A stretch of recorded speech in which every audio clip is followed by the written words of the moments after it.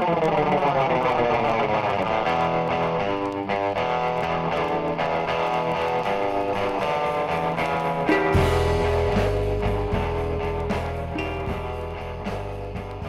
to another episode of Inking of Immunity. This is Mike, and today we're joined by Colin Zescott. Colin is an assistant professor of psychology in Duluth, Minnesota, where he's also the principal investigator of the Social Cognition Lab. He's originally from Minneapolis and received his bachelor's in psychology from Macalester College and PhD in social psychology from the University of Arizona. The research in Colin's lab looks at perception and health from different perspectives, including the presence, consequences, and reduction of bias in the healthcare domain, the role of sauna use and well-being, motivation in sports, and the lab has a particular research focus on the stigmatization of tattooed people. Outside of his work, Colin enjoys spending time with his family, exploring the North Shore, CrossFit, coffee, tattoos, reading, and the Minnesota Vikings. Welcome, Colin. Sorry, they have no Bama players, so I cannot support that. Oh, well, but you can support my coffee and tattoo habits. So there you go. Okay, thank you. We'll meet in the middle. If they kept J.K. Scott, they'll be okay. But, we're all a little bit bitter. And gosh, what was our running back that y'all had for a little while? Eddie Lacy. Oh, he would have been with the Packers. Oh, that's who I'm thinking of. I'm thinking of the Packers. The Vikings are okay. I take that back. Good. Yeah, we don't talk about that other team. Yeah, you're all good. We could go off the rail very, very quickly talking about implicit and explicit bias in football, but maybe we'll just save that. Maybe we can talk about tattoos then, right? Yeah, that's a very good segue. I guess. Yeah, I guess that's what we're here for. So, Colin, the research that you conduct in your lab seems really diverse. Could you start off by telling us a bit about your journey in academia and what kind of led you into all these different areas of research? Yeah, happily. I truly believe that all research is me search to some degree. So, really my focus on stuff that I'm interested in. Like, for instance, some of the early work that I did back in undergrad was really based in examining how athletes respond to racism that their teammates experience and their willingness to confront like fans or opposing players. And that stemmed from my own interest in athletics as a student athlete. And like from there, it just turns into, okay, well, what else am I interested in? Well, I also think tattoos are kind of interesting. So along the lines of just trying to understand more on why people do the things that they do has kind of always been a question I've had. And that has just led me down a path with kind of awesome research assistants that want to explore different ideas too. So I'm always kind of open to researching anything. Yeah, I mean, a lot of the focus that we've really done in our lab focuses much more on the side of like health implications with person perception, and to what degree you could look at someone and treat them differently and why you would do those types of things. So yeah, maybe my own tattoos and interest in tattoos kind of led to some of that too, being told, good luck getting a job, Colin. And I'm happy to say I am employed right now, but perhaps my broader interest is just in, well, why would people even have that idea about me to begin with? So yeah, it's always been a why question about anything. That's the driving focus of our lab. So, Colin, you're a social psychologist. So you've obviously looked at things around like what tattooing signals from people and I guess how people perceive those signals as well. So what does that mean for the way you frame your research? What's the kind of theoretical underpinnings that you go with? Yeah, really much of what I think about as a social psychologist, like when I'm trying to think about humans and human behavior, is like an important focus on the context of the environments which people find themselves in. So that's a primary focus. But at the same time, understanding that people are individuals and there can be some differences that are perhaps context independent. And where I like to find my research is how those two interact together. Who we are as people and the environments that we find ourselves in, where do those meet and how might those change parts of what people might do independent of different environments? That's really where the focus of my vision as a social psychologist lies, is kind of in that interaction together, which is kind of the driving focus of my work. Yeah. Well, Speaking of that focus, in 2015, you conducted a study of tattoos that were near an individual's face and implicit attitudes that went along with viewing those people. Can you tell us a little bit about what you expected to find when you went into that research? Yeah, happily. Much of just like kind of in a broader sense, what a lot of my work focuses on is kind of differences in how people might process things explicitly, like through just asking through self-report, what people could consciously report back to us, and more implicit ways that people might process information. So maybe things that are more automatic or less subject to conscious control is how I would kind of broadly differentiate these two. And I like to think of that implicit side oftentimes really based in associations that we have. So I might think, Alabama, and the first thing I think about is football. That doesn't take much like thinking resources, right? And that's probably a correct association to have. But this can get really trippy quite easy and lead us down a path of some maybe incorrect associations. Yeah, it's super fast and easy, but in what ways might this be inaccurate? So really that was our focus. No one had been talking about this with tattooed individuals. So that was really the primary focus of our early work. And we wanted to kind of just have a very robust, when you think of someone with a tattoo that perhaps you might dislike or somehow view as extra deviant, we were thinking facial tattoos or neck tattoos, perhaps more uncommon spots, at least traditionally, maybe associated with more deviancy. So that was kind of our primary focus, was just to see, well, we know that reports are coming out that people are getting tattooed at higher rates, kind of worldwide. Explicitly, when we ask people, maybe attitudes are changing, but what about at this more kind of gut level? And so we potentially expected that there might be some differences there between what people would consciously self-report and maybe at this more automatic association level.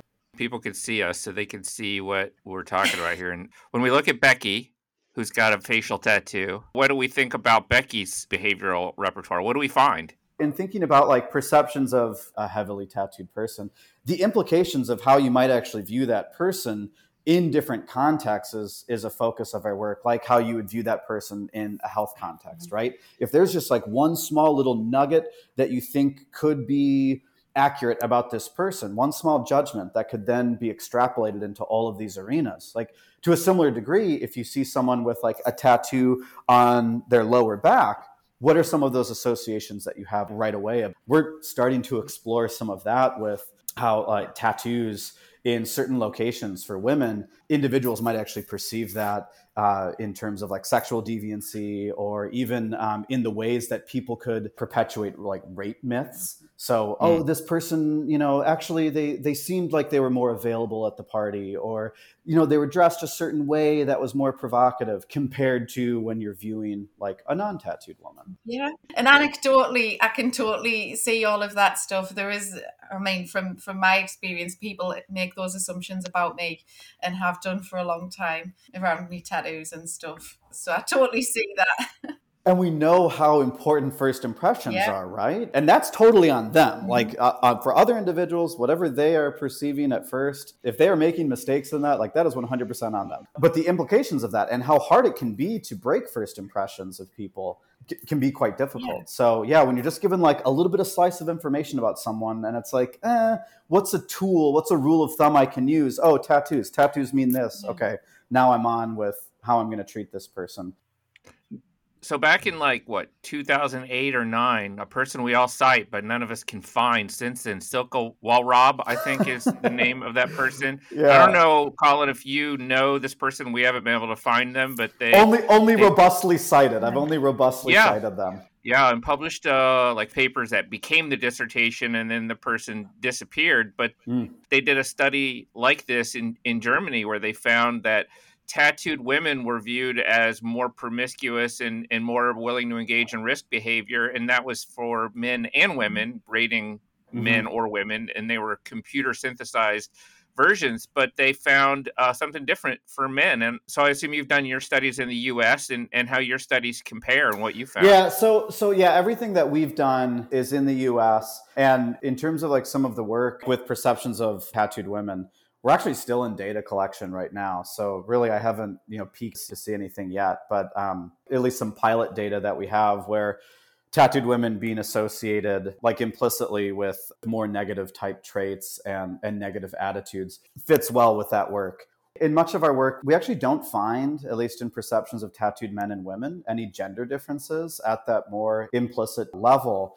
Where we do tend to find differences, though, at an individual level, is in people's like motivations to not be prejudiced or not hold stereotype beliefs. So that's where we actually tend to find some individual differences, is that if people kind of internally hold this like, I don't want to like judge other people just because that is like the morally correct thing to do, they tend to have better ability to either maybe control some of these more automatic gut level things, or maybe they have just learned to make different associations over time that like, hey, maybe that's not a good thing to do. It's folks that just like are primarily externally driven, like, okay, I'm not going to be prejudiced because other people tell me not to do this, or people that just don't care, right? They're like, my opinion is what it is. I really don't care about what other people think about how I feel about being a prejudiced person. Those individuals tend to express, at least in our studies, tend to express implicit bias at higher rates. So I know a number of your papers centered around Goffman's work on stigma. And you mentioned a little bit before about tattooed people being perceived as more deviant and things like that. And well, where's this even come from? And I wondered how you view that in terms of the increase in prevalence of tattooing. You mentioned there about hand and face tattoos, neck tattoos, and how this is, even those things are becoming more common now. And I wondered if you thought that with that being so much more prevalent now, could we still consider tattooing as a stigma? Yeah, no, it's such an interesting question because I know in one of our early papers, we kind of used some of Goffman's original definition of, this blemish on the skin kind of as like hey, seems like he's talking about tattoos, right? One of the things that I've thought about is how Goffman also talks a lot about like covering as an important part of like coping with stigma. And I think, at least in terms of like where perhaps tattoos are becoming very prevalent, that people can easily cover them. Like if you're wearing, you have a tattoo maybe on your like upper shoulder, and so you can wear a shirt and it can be easily covered.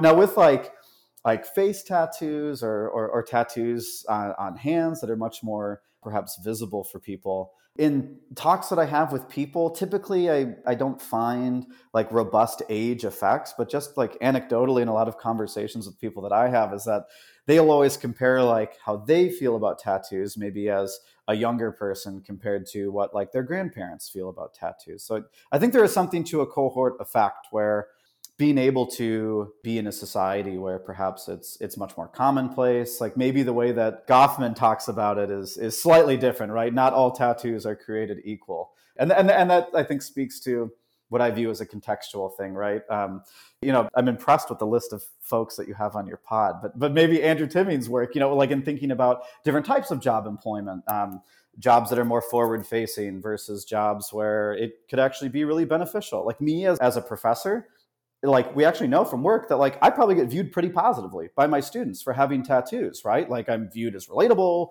Okay, let me say this. I think I'm viewed as relatable and cool, right? Maybe. But the data at least suggests that male professors with tattoos actually do kind of get this bump in some positive factors. It's true. Yeah, I was going to ask, this is Chris again, I was going to ask you about that. Like the people that we look to as who says it's okay or who's making it okay to do some of these things, right? Like who's the guy who's got I'm tired under his eye? Who's the singer? Post Malone, is it? Is it Post Malone? Yeah. Posty, right? So like, and Machine Gun Kelly. And my favorite is Ninja from Die Antwoord, right? So I'm wondering, if we ask people about stigma and tell them, oh, well, they're an athlete. Or they're a pop star, or they work at a bank, do their biases fluctuate?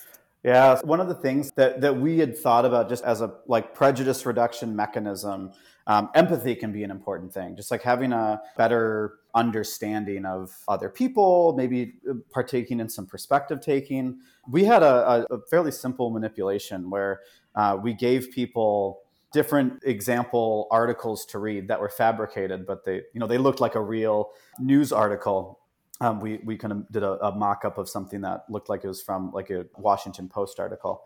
And in one, we told people it was a control condition that was just like about tattooing. Like, this is like literally what tattooing is. The other article was about that tattooing is really this choice that people make that can have some negative consequences, and you should really reconsider, which is maybe a popular narrative that people have, right? It might like prevent your job prospects. And we created another essay where we wanted to get people to think about tattooing slightly different. And so we kind of made a mock-up article that was just about tattooing practices with Maori individuals. So thinking about like historical indigenous tattooing practices in different parts of the world, and how it can be a really important marker of one's culture. And it's actually a really important thing to do. And so we had limited evidence of it changing like attitudes towards tattoos. What we did find is that after people read that article, trying to get people to think about tattooing in a broader way, they were reporting that like they themselves felt more empathy towards other people. They themselves felt like they had better ability to perspective take. So maybe that's what's happening. Like at a broader level here is that as you see more individuals that are like doing all of these major things, music, sports, and even just seeing like other individuals. Like if anyone were to look at this podcast and see great academics like Becky, it's like, yeah, anyone can be doing these things. So perhaps having more of the backstory on like the why someone gets a tattoo versus like worried about what it means for their future. Like I always get so fascinated by like if I see an article about a musician or someone where it's like, you know, they're going to explain why they got this tattoo. I always think that's kind of cool. And part of that is de-individuating that person and getting to understand who they are individually a little bit more. I was thinking about the other Instagram effects, not just driving young women to body image disorders, but the tattooing on Instagram and the sharing of tattoo stuff. Like the Brazilian butt lift is a thing that came on Instagram too, right? Like other body modifications, in other words, that are not only being normalized, but they're walking you through every single aspect of it. Like you don't have to go to a tattoo studio now to see what a tattoo process looks like or how painful it is. You can watch every little step of it over and over and over again on Instagram. And think about the accessibility of like, you also don't have to go into a tattoo shop and sit and page through like someone's kind of book of either their sketches or tattoo work that they've done to find an artist. You could just follow a bunch of people on social media and identify an artist that you think really does great work. And yeah, so much of this happens like at a faster rate, right? Like it is incredibly accessible in that way. I took my kids to get their first tattoo when they turned 18. The artist, I went to like look at his stuff and he didn't have a portfolio. He sent me back to his Instagram page. And right. Yeah, he tells you, like use this QR code and just get linked to my page real quick. That's awesome. I think Instagram's been really revolutionary for that. You know, we used to be just stuck within our little towns or villages or whatever and only knowing a local artist. And now we can see all of this art worldwide. And I think that's really increased what we see as good tattoo work around the world. And the popularization of tattoo conventions. Yeah, exactly. I almost want to take the research that just some of the base stuff that I've done and just out of curiosity 10, 15 years from now. Some of our early work by the time it was actually published was like 2017. So as we're into the later, 2020s, kind of looking at similar samples that we drew from before, I'd love to just make cross-decade comparisons. Obviously, that would be a difficult thing to do, like in terms of what it actually means, but things will change in terms of some of these more automatic, implicit type associations. Yeah. I know some of the work you looked at was around, even though people aren't explicitly stigmatized as much anymore for tattooing, we do still see these implicit biases, and some of the places where we see that is in healthcare. So where tattooed people are more likely to be sort of implicitly blamed for their illnesses that really aren't their fault. Yep. So I was just wondering if you could tell us a little bit more about that. Yeah, we have a set of studies that we published back in 2019, 2020. And part of our focus was that if people have more information about someone, presumably they would use that information when they're making judgments about that person, especially if it's really important information. And what we did is we gave people either a picture of a tattooed individual or the exact same image, but without a tattoo. And we just gave them a couple sentences about why this individual had an illness. So in one condition, we told people that this person contracted HIV from like risky needle use practices, or they contracted HIV because they were getting a blood transfusion and, by some medical mistake, they contracted HIV. So in one instance, definitely not their fault. In the other instance, perhaps people would be very likely to view that person as blameworthy. So perhaps to no surprise, doesn't matter if you're tattooed or not tattooed, if you are perceived in kind of a blameworthy, like this is something that you have done to cause this, people are very likely to say, you're responsible for this. And maybe this is perhaps a very American thing. You should be paying for more of your healthcare costs. In the other condition, when we think about this instance where someone isn't blameworthy, what we would expect to see is that people are going to take that into account, right? They're going to say, okay, this person, the reason why they contracted HIV isn't their fault, so we shouldn't view them as responsible. We find that for the non-tattooed person. For the tattooed individual, we find that they're assigning just as much blame and responsibility for this illness and saying, yeah, and you still should be paying money for whatever healthcare costs you're going to have. So in social psychology, one of the phenomenon that we typically talk about is something called the fundamental attribution error. Normally, when something bad happens to people, we are going to rely on like dispositional things. So it's something about you as a person. That's why this bad thing happened to you. And we tend to maybe just push aside more of the contextual environmental factors that could have contributed to this. Now, there's certainly examples where people don't do this. There's some cultural differences. But with this fundamental attribution error, normally if people are just kind of lazy thinking, like they're not putting much motivation into their thoughts about this, they're just going to rely on whatever the gut level association instinct is.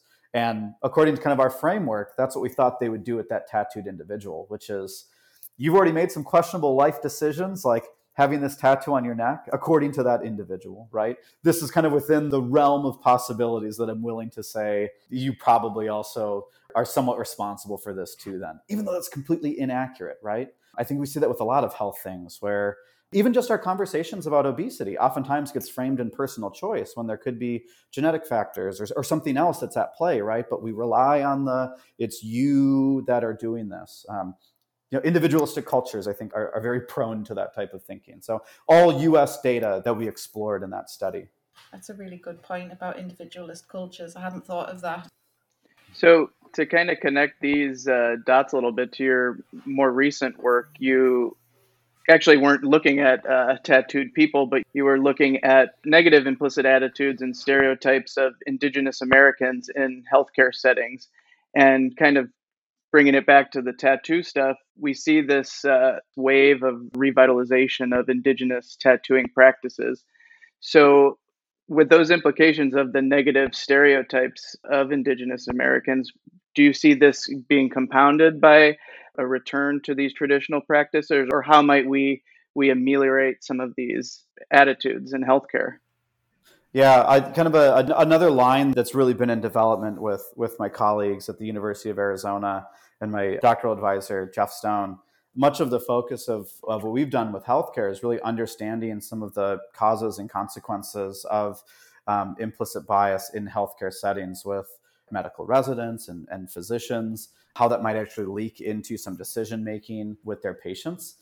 Now, whether it would be this compounding thing of I view tattooed individuals as maybe like non-compliant with medical advice, or even at the same time, like stereotypes I have about different racial or ethnic groups, if those kind of compound together and make this additive effect, I'm not sure. But what we do know is that, biases towards different patient groups is quite robust. What it predicts can be a little varied. I think we're still kind of at the tip of the iceberg in terms of understanding that side of it in healthcare settings. But no one's actually, at least on this implicit side, no one's actually looked at how like practicing physicians are implicitly stereotyping or the implicit attitudes that they hold towards tattooed individuals. We're starting to do that work, right? But no one's actually like published it and talked about it. Chris, this kind of reminds me of some of your work. Like for a medical professional, if I see someone with like really nice tattoos that are clearly well taken care of, that's actually good evidence that they're going to be very compliant with like health procedures, right? So like ironically, we might be actually use tattoos as a signal of like, hey, they actually do take care of their body, and they've put an immense amount of time into showing signs of like physical fitness in kind of this broad way. So whether that's what people would do automatically and some of the judgments they make about that patient, I'm not sure. I think some of the cultural, stereotypes and cultural artifacts of perpetuating ideas about tattooed individuals might be in conflict with that. But if we could give people bits of information about like what a tattoo might actually signal in terms of fitness and health, maybe that's something that kind of tips the scale in terms of, I don't need to rely on this stereotype I have about this group. I'm individuating this person as what are your needs right now versus thinking old school ways of biker gang member, circus performer, insert, maybe like culturally, historically deviant group. And I've seen so many studies about tattooing and health come out of nursing and dermatology, right? I'm less thinking that they're stigmatizing people for having tattoos in general, and more irritated by them assuming that tattoos have medical complications and warning you about pigments and cancers and granulomas and things like this, when other things have far higher rates of risk. Other things that we do, go to the gym. You're gonna hurt yourself if you push too much weight. Be careful. Don't exercise. Right?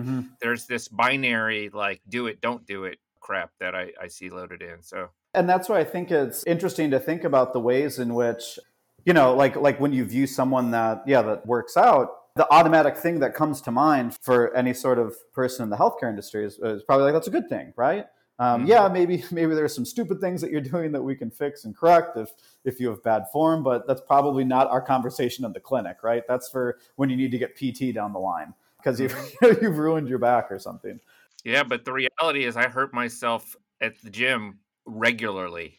Right. And that's the heuristics that people use, right? Like, oh, I think tattooing is associated with this. And it's that small nugget. And that's what I'm now going to use. And it's that easy thinking, right? That's the thing that just doesn't take much effort and time for me to do. I don't have to correct any sort of first blush judgmenty type things that I have. Maybe default thinking. Yeah, default. Yeah, I think that's an appropriate way to put it, right? And so where does that default come from? How did you grow up? Culturally, what are things? My assumption is that my kids, when they grow up, they're going to view tattoos as a fairly normal thing because, Papa was covered in tattoos. So, I think that there's something to be said about that too, right? The environment in which is a part of interacting with the ideas that you have as a person. I like that, and I suggest the word default because it makes me think of the default brain network and the idea that our brain is always on at low ebb, and most everything we do is automated. It's an effort to actually have critical thinking. That's why we have to teach it, right?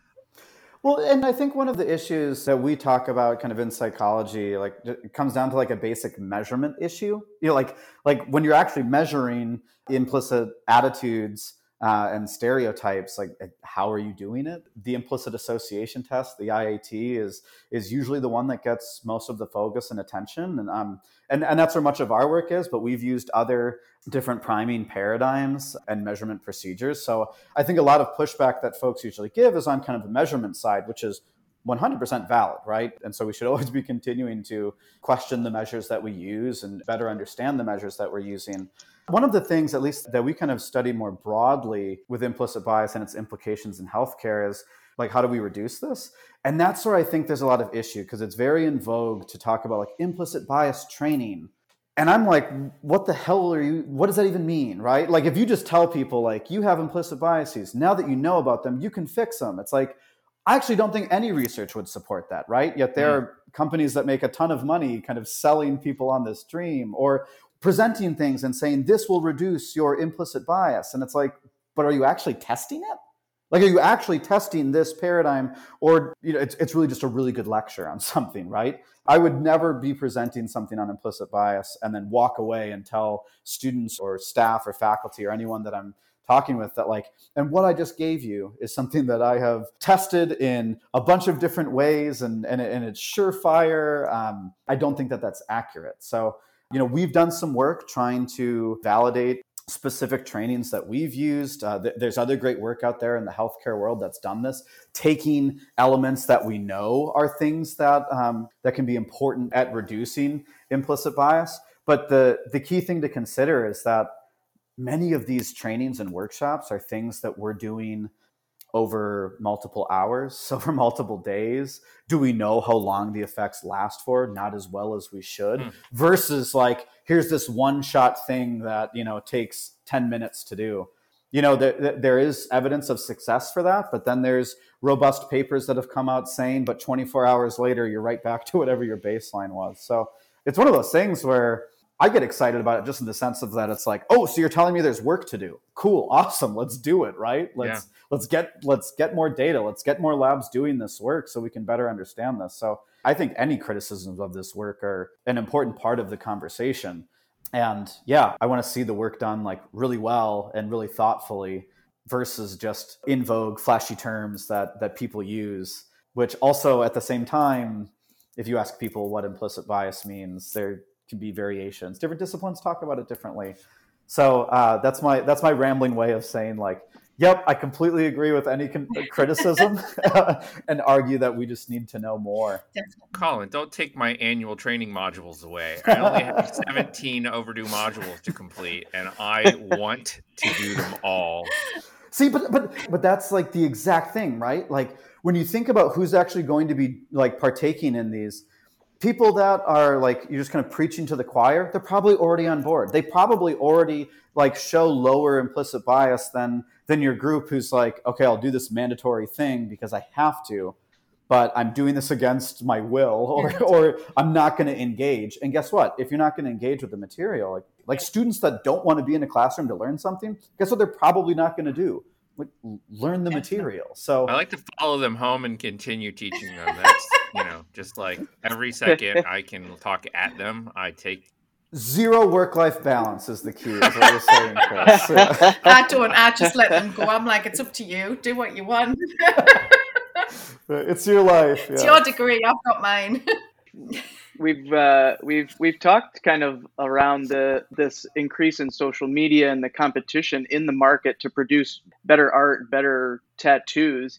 I know you did a condition in one of your earlier studies where you looked at symmetry of the tattoo, so body placement, and just wondering how that affected your results and whether or not you looked at other maybe blemishes of the skin like scars or birthmarks or things like that. Yeah, great question. In our work, we've kind of placed different types of tattoos in different locations and find pretty consistent results. At this, implicit level, people just view that person more negatively than say if the person didn't have any tattoos. The reason in one of our early studies, the reason why we kind of had this symmetry version of our study is that when we had people looking at images of tattooed and non-tattooed individuals, the tattoo is on one side of the neck. And I was in conversation, I think I was presenting at a small conference, like just some preliminary stuff. And someone was like, well, we know that people like symmetrical things. So you can't say that it's the tattoo. It's actually that like, this is just an asymmetrical face and we don't like asymmetrical faces. And I was like, okay, interesting. So what if we just put the tattoo on both sides of the neck? So like, are we like doubling the amount of tattoos? Like, yeah, technically, right? That's a criticism. But are we also making it now a symmetrical image for you to view? Yeah, we are. So for that criticism, that was one of the ways that we handled the criticism was to, have same tattoo just on both sides of the neck. And nothing changed. So we were like, okay. Just kind of our way of like slowly kind of ruling out alternate explanations, right? Because then we always get the question of, well, what about location? And what about type of tattoo? A 2019 paper rules out things like that. And our 2017 paper also rules out different types of tattoos. So that makes me think of the Koziel paper from 2009, and it's one of the ones that got me started. I don't know if you're familiar, but they found that a signaling function for tattooing but not piercing, and that people who were tattooed were more likely to be more symmetrical themselves. I wonder if you took that into account at all? Oh, no, we didn't. So we've kind of done work in two different ways where we've taken images of tattooed people and then had the tattoos professionally photoshopped away. And we've also just taken images from like face databases where it's like average attractiveness, a neutral expression. Like we try and control for as much as possible. and then we just Photoshop a tattoo on. Yeah, so actually speaking to that, I wouldn't be able to know like exactly, but that'd actually be an interesting thing to do. Take the tattooed pictures, Photoshop it out, ask people who do they think more is symmetrical. Just one group with the tattooed, one group without the tattooed, and then we can actually see in our data set if they're equally symmetrical. Okay, cool. Or if it's when that individual has the tattoo that's somehow signaling something. Yeah, it's an interesting thought. And Mike, you said something about scars or birthmarks? Oh, yeah. We actually haven't dove too deep into that, which I think is kind of a practical next step. And to be honest, it's something that I think I've talked about as a future direction for the past like 8 years and just haven't done it. But but if kind of our model that we're thinking about with something about responsibility and blameworthiness for whatever it is that you've chosen to do to yourself, at some level, I would argue that person would be viewed differently than, say, someone who's born with a port wine stained birthmark or something like that. Yeah. Fascinating. Well, Becky, Mike, we should let Colin go, but I don't want to cut you off if you have a burning desire to ask him one more question. No, well, I guess first of all, thanks for addressing all those critiques and criticisms. I think it's important for people to understand how this research is done and progresses. So we appreciate that. Before we let you go, I was wondering if you could give us your take-home message regarding tattoos, bias, and health. Yeah, my take-home message would be, I think, something I've kind of harped on a couple of times, which is let's continue to do the work, right? Let's continue to ask the questions. And I think, this is something that Andrew Timming mentioned on one of your recent episodes, where I think so many people get fascinated about this in the broader society, yet in academia, there just like isn't a lot of focus on tattooing specifically. And that's always boggled my mind. Like everyone else seems really interested in this. And my students are always really interested in this. Yet when we take it into, an academic context, it seems to be devoid of that. So I encourage other, students and scholars and people that think and talk about this to continue the conversation. And I think podcasts like this are a really important direction for that. So thank you for having me on, because you all have had some really like amazing scholars, and I guess I'm honored to be kind of in season 2 here with those same people. It's our pleasure. And we're picking your brain for our research. We're all in this together and moving it forward. So you talking to us helps us do better work. I always love to chat and collaborate. So I look forward to reading all of your work in the near future too. Wonderful. Let's make it happen. All right, Becky, thanks for staying up late and suffering through your cold. Well done. Thank you. And I think she had a hot toddy to keep her going. I did. So good. I was ready to fall asleep. And yeah. Perfect. Thanks for listening. We're on Twitter at inking_immunity and on Instagram and Facebook at inking.of.immunity. The hosts of the show are Dr. Chris Lynn and Mike Smetana at the University of Alabama and Dr. Becky Owens at UK Sunderland. Kira Yancey is the production manager. Thanks to the University of Alabama Anthropology Department for helping make this show possible. You can find our full, unedited Season 2 interviews on our Facebook page, or watch them happening live on Facebook most Wednesday mornings. See you next time.